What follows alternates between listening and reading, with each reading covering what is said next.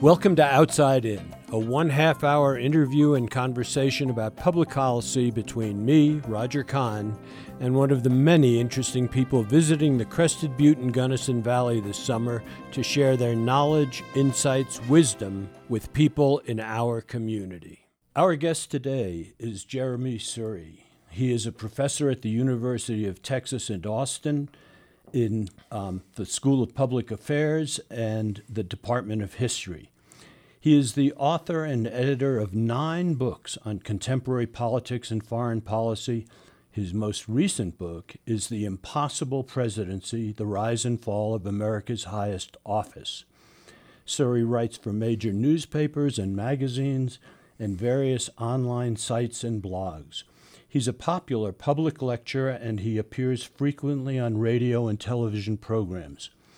Of his work, Suri writes, "I am a child of the global transformations that remade society in the last century: war, migration, nation building, and mobility through higher education. All of my research, writing, and teaching seeks to explain these transformations.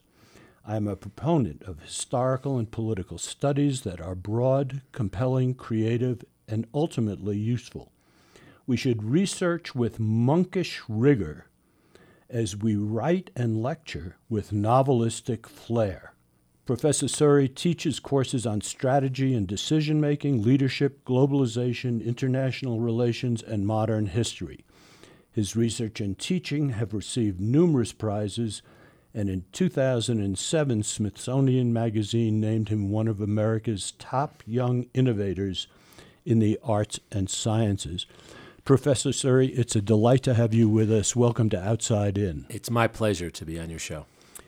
I want to right away get into the meat of a lot of your recent research and thinking, and I want to begin by asking how our presidency has risen and fallen in the course of the American Republic. Well, this is the question at the center of my new book on the Impossible Presidency. The office of the presidency, Roger, was created really out of nothing by the Founding Fathers. There was no precedent for it. They had to invent something new. In many ways, what they were inventing was someone who would have certain monarchical powers without being a monarch, someone who would bring people together, someone who would rise above faction, which is why George Washington did not belong to any political party.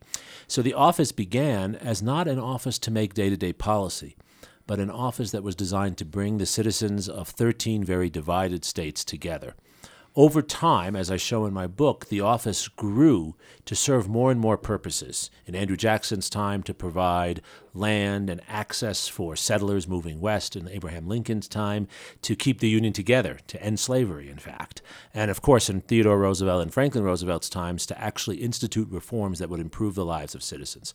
As the office grew to take on all of these additional demands, this created new problems for the office. Not enough resources, but more importantly, too many claims, too many things for the president to do. And the office became more and more bloated. And we have today a very, very powerful presidency.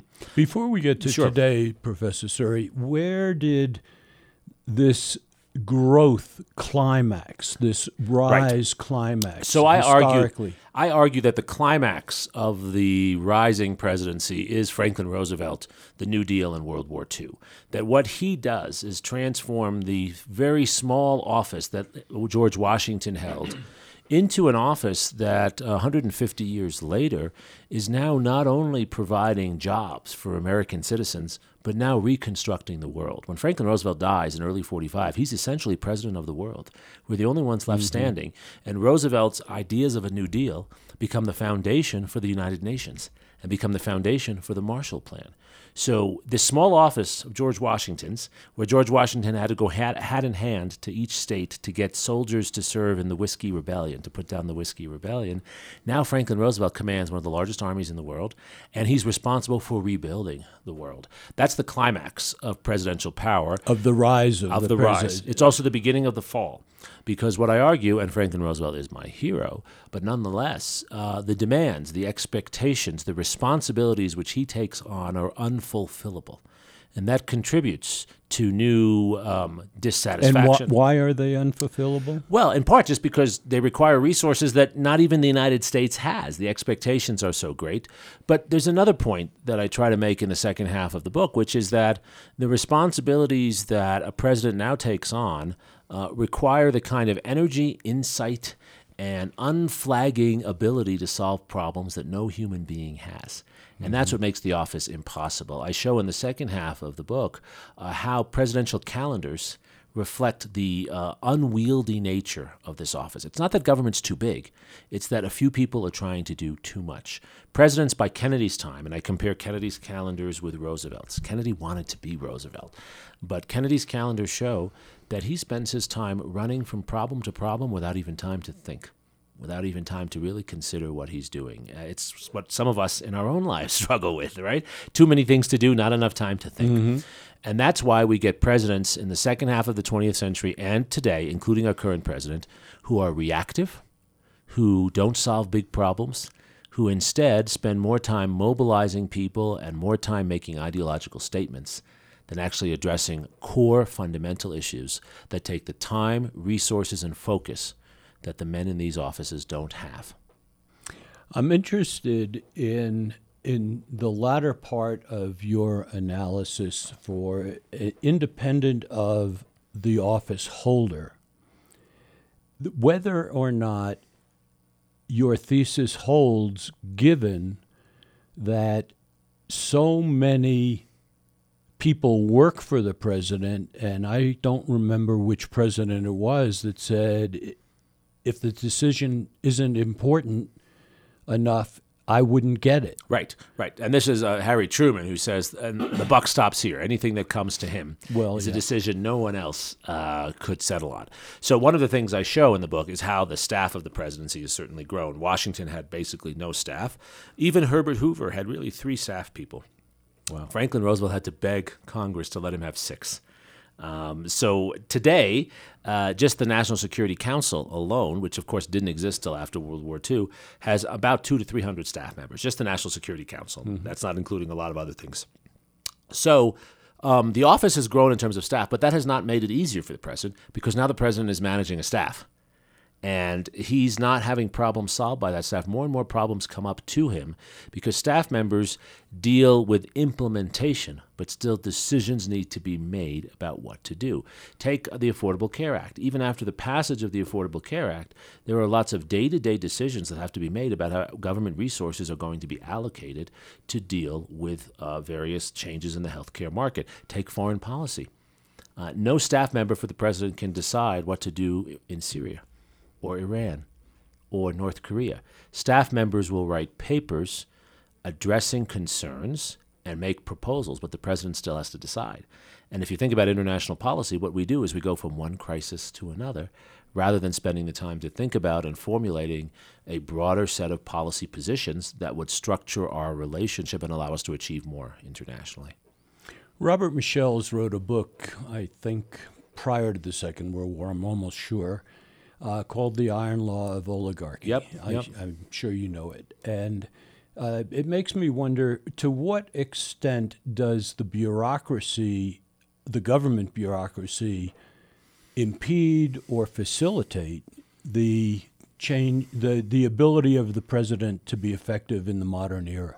So it's a fantastic question, very relevant for today also. We have to have a more sophisticated understanding of bureaucracy. Bureaucrats are not horrible people who are trying to steal power away from elected leaders. There is no deep state. That's nonsense. On the other hand, bureaucrats do have an enormous amount of influence because they're in the job of implementing and interpreting what the law means and what the decisions of others mean. So that could be a military bureaucrat, it could be a health worker, a Medicare bureaucrat, whatever it is we're talking about.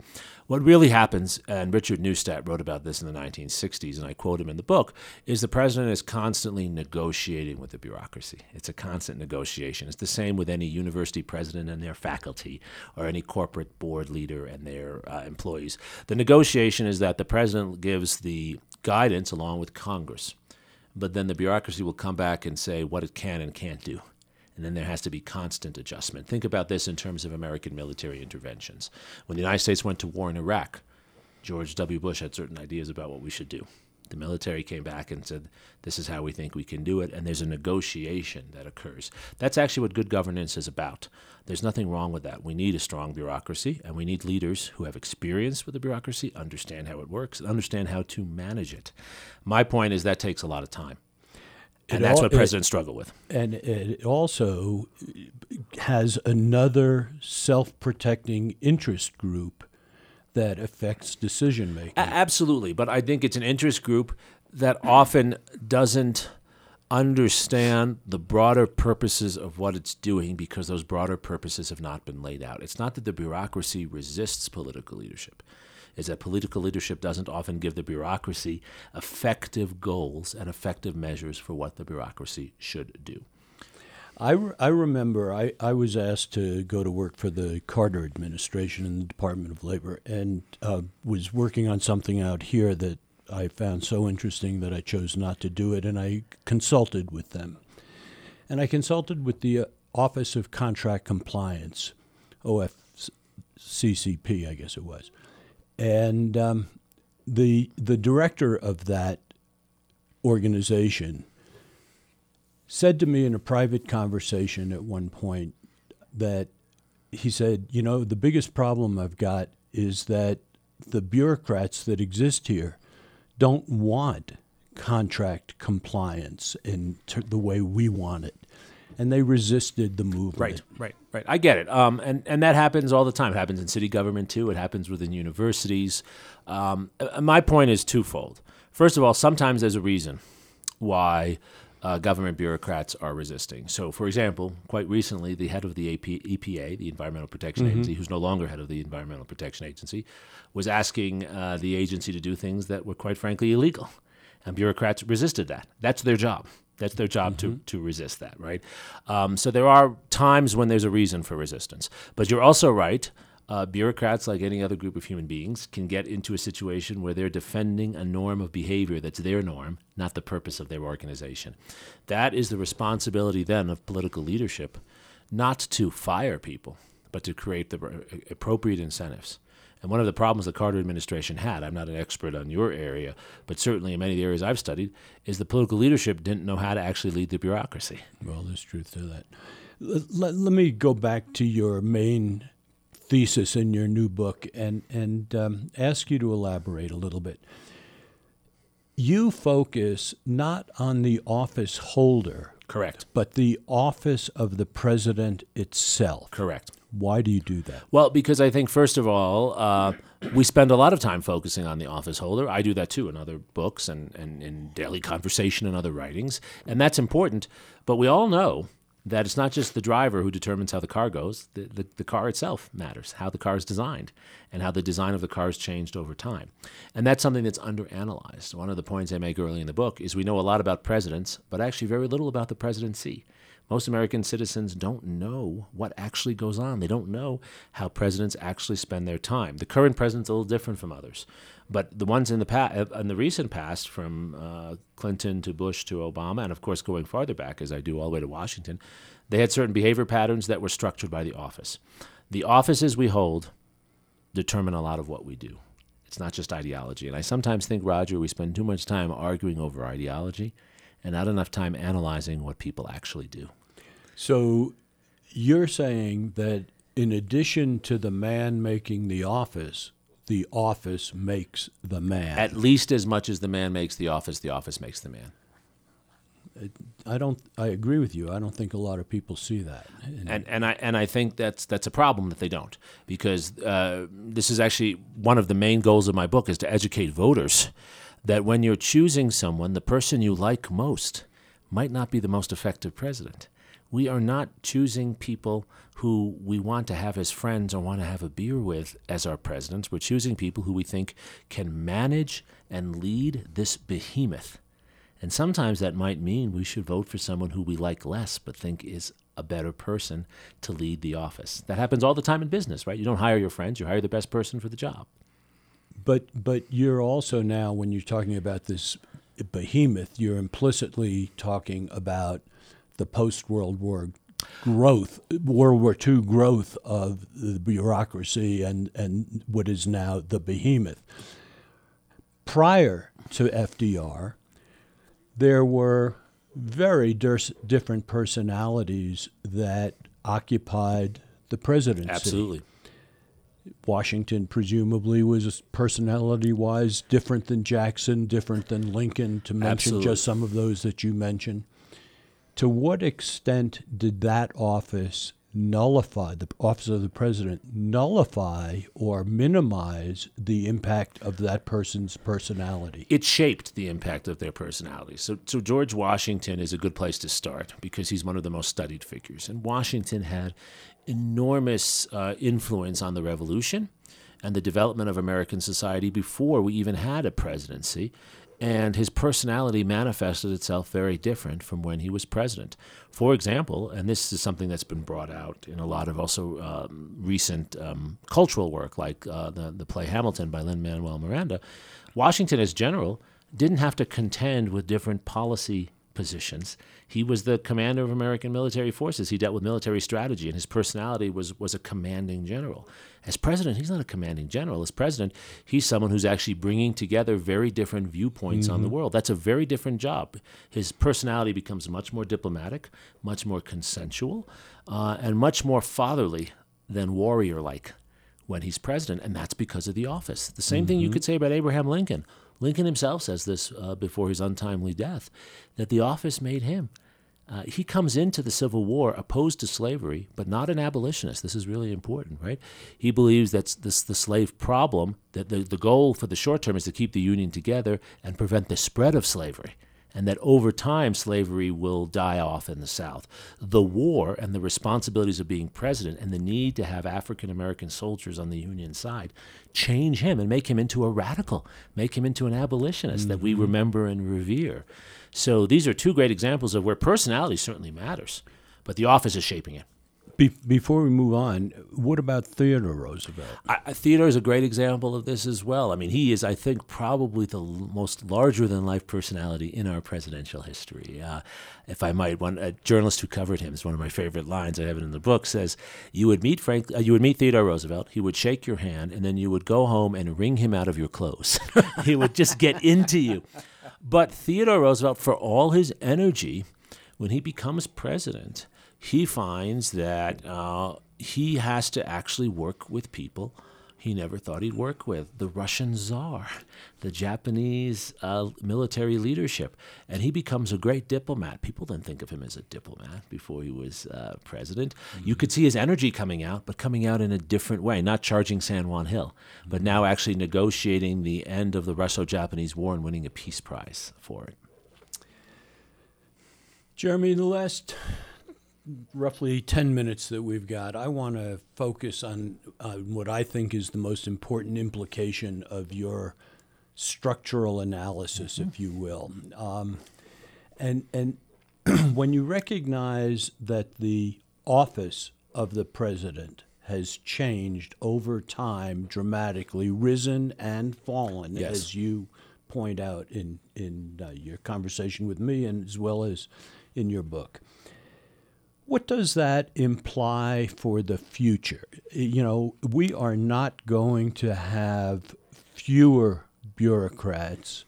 We are not going to, quote unquote, drain the swamps. What does that then mean for what the president's office, as well as an individual president, might have to do in order for the office of the presidency to function? Absolutely. This is where I conclude the book and what I think is the most important implication. You cannot be a successful president by trying to do everything. And too often in our politics today, people running for office give a one-line promise on every issue. That's what our media world, not thoughtful shows like yours, but that's what standard media shows are asking people to do. On the other hand, and we have a good test case for this now, you can't run government by saying you're not going to listen to anyone. You're just going to do what you feel like in the morning and tweet it out to the world. And you can't promise you're going to drain the swamp just because you're opposed to the establishment, because you end up then putting other people in power who come out of the swamp anyway. Look, we still have Goldman Sachs running the Treasury Department now. So neither approach works. What you have to be is more strategic. We are not strategic as a society today. We try to do everything or nothing. Being strategic means choosing priorities, emphasizing those, mobilizing energy and resources behind those. The next set of presidents that we need to bring the presidency up and bring our country up have to be presidents who engage the American public in a conversation about the 2 or 3 things that matter most to us, and then how we're going to use the enormous resources and capacities that we have to address those issues. Not the crises Vladimir Putin creates, not Kim Jong-un. Isn't it pathetic that we spend so much time focusing on Kim Jong-un? He's a threat. But the future of the American Republic does not hinge on Kim Jong-un. It hinges on whether we have air we can breathe, whether we have a healthcare system that doesn't bankrupt us and that actually keeps people alive, on whether we actually have immigrants coming into our country who bring innovation and we fit that into our innovative economy, reforming our education system. There's so many things that matter. We need to choose 3 or 4. And we need leadership that will lead and focus the bureaucracy on dealing with those problems. And by the way, my students and young people I meet, they think exactly this way. They're problem solvers. Let's get problem solvers in office. Well, let's can one office with one president do what you're suggesting? No. So the implication, and I talk about this a little bit at the end of the book, and it's come up in a lot of reviews of the book, one implication is that if you're going to set priorities, someone else needs to do some of the other things. And we are the only major democracy in the world that has a single executive president. It does not have a president and a prime minister. Most corporations have CEOs and CFOs. Most universities have presidents and provosts. We had only one president. The founders talked about this at the convention because we were a small country. We're a very big country now. We're a big empire. So there, I think, would be a lot of logic in differentiating responsibilities. Maybe we should have a president who focuses on the big security issues and big foreign policy issues, and have a prime minister who focuses on some of the important domestic policy issues, and then force them to work together. I think that would be a lot better than what we have now, which is where we have a presidency that tries to do one thing and a Congress that tries to do another thing, and we don't get anywhere. You're suggesting, and if I heard what you just now said, that the president focuses on foreign policy issues and someone else on domestic policy issues. To the extent that that's true, for example, President Obama, for the most part, campaigned on domestic issues. Most presidents do. And yes, and then the forces of international concern of issues that arise internationally that a president is faced with take over, and that president is not able to focus on the domestic Precisely. How do you avoid that? Well, I think we need, as a public, to recognize what we're electing people to do.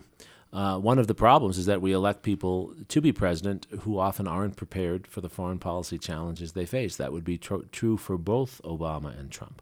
So we need to be putting people into office who are effectively prepared, and maybe we should have someone else who's handling the domestic issues, and therefore have a different way we determine who we're voting for as president.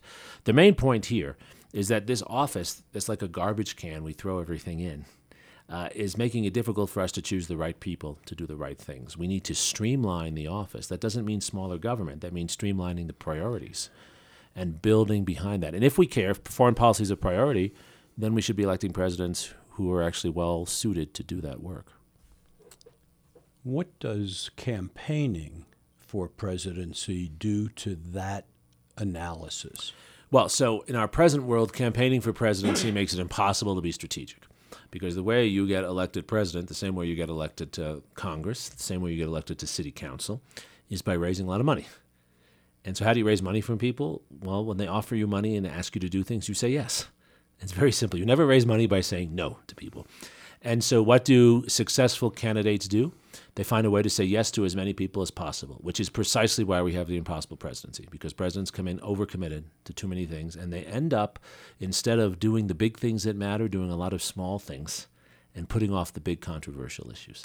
They end up trying to please as many people as possible. Instead of policy making, it's throwing bones to various groups that want bones. But those groups that want those bones usually want money. Oh, of course. And then the question is, to what extent can campaigning eliminate that as a driving force and allow us to get to the kind of government and office holders, the office itself and the office holders being more focused on the priority issues that you allude to? I think that the way to do that is to make our campaigns less about money. Not eliminate money, but make them less about money. We need to have serious limits on how much money can be spent and where money can be collected from when you are campaigning for office. Right now, that is destroying our system, and it is destroying the office. It's not just the person. That's my point. It's creating an office that's committed in too many places. We also need to create better rules for how we assess candidates. The way we do debates now is silly. People stand up there and lie and just make stuff up. That's not debating. That's used car sales work, right? What we need to instead is create a national, it could be a not-for-profit debate commission that would set up rigorous debate analysis and rigorous analysis of what people say. And we can do this. We do this anytime you want to put a drug on the market or you want to sell a car. We have all sorts of processes with bureaucrats where we assess the veracity of what Toyota is telling us about their vehicles, right? We can do this. And that's how we create consensus on what truth is and what truth isn't. Right now, anything goes, just as if you're going to the used car lot, right? So we can create new structures, that's the whole point, to replace the old structures. History is about structural evolution and reform. You improve a society not by just having a good idea and putting a person with a good idea. You improve society, this is what TR said, by building the kinds of new institutions that improve on the problems of the day. Food for thought, without a doubt. Thank you so much for joining us and sharing not only your knowledge, which is vast, but your insights, your wisdom. I appreciate it, and I know our listeners will too. Thanks very much. I enjoyed the conversation. Thank you. Take care.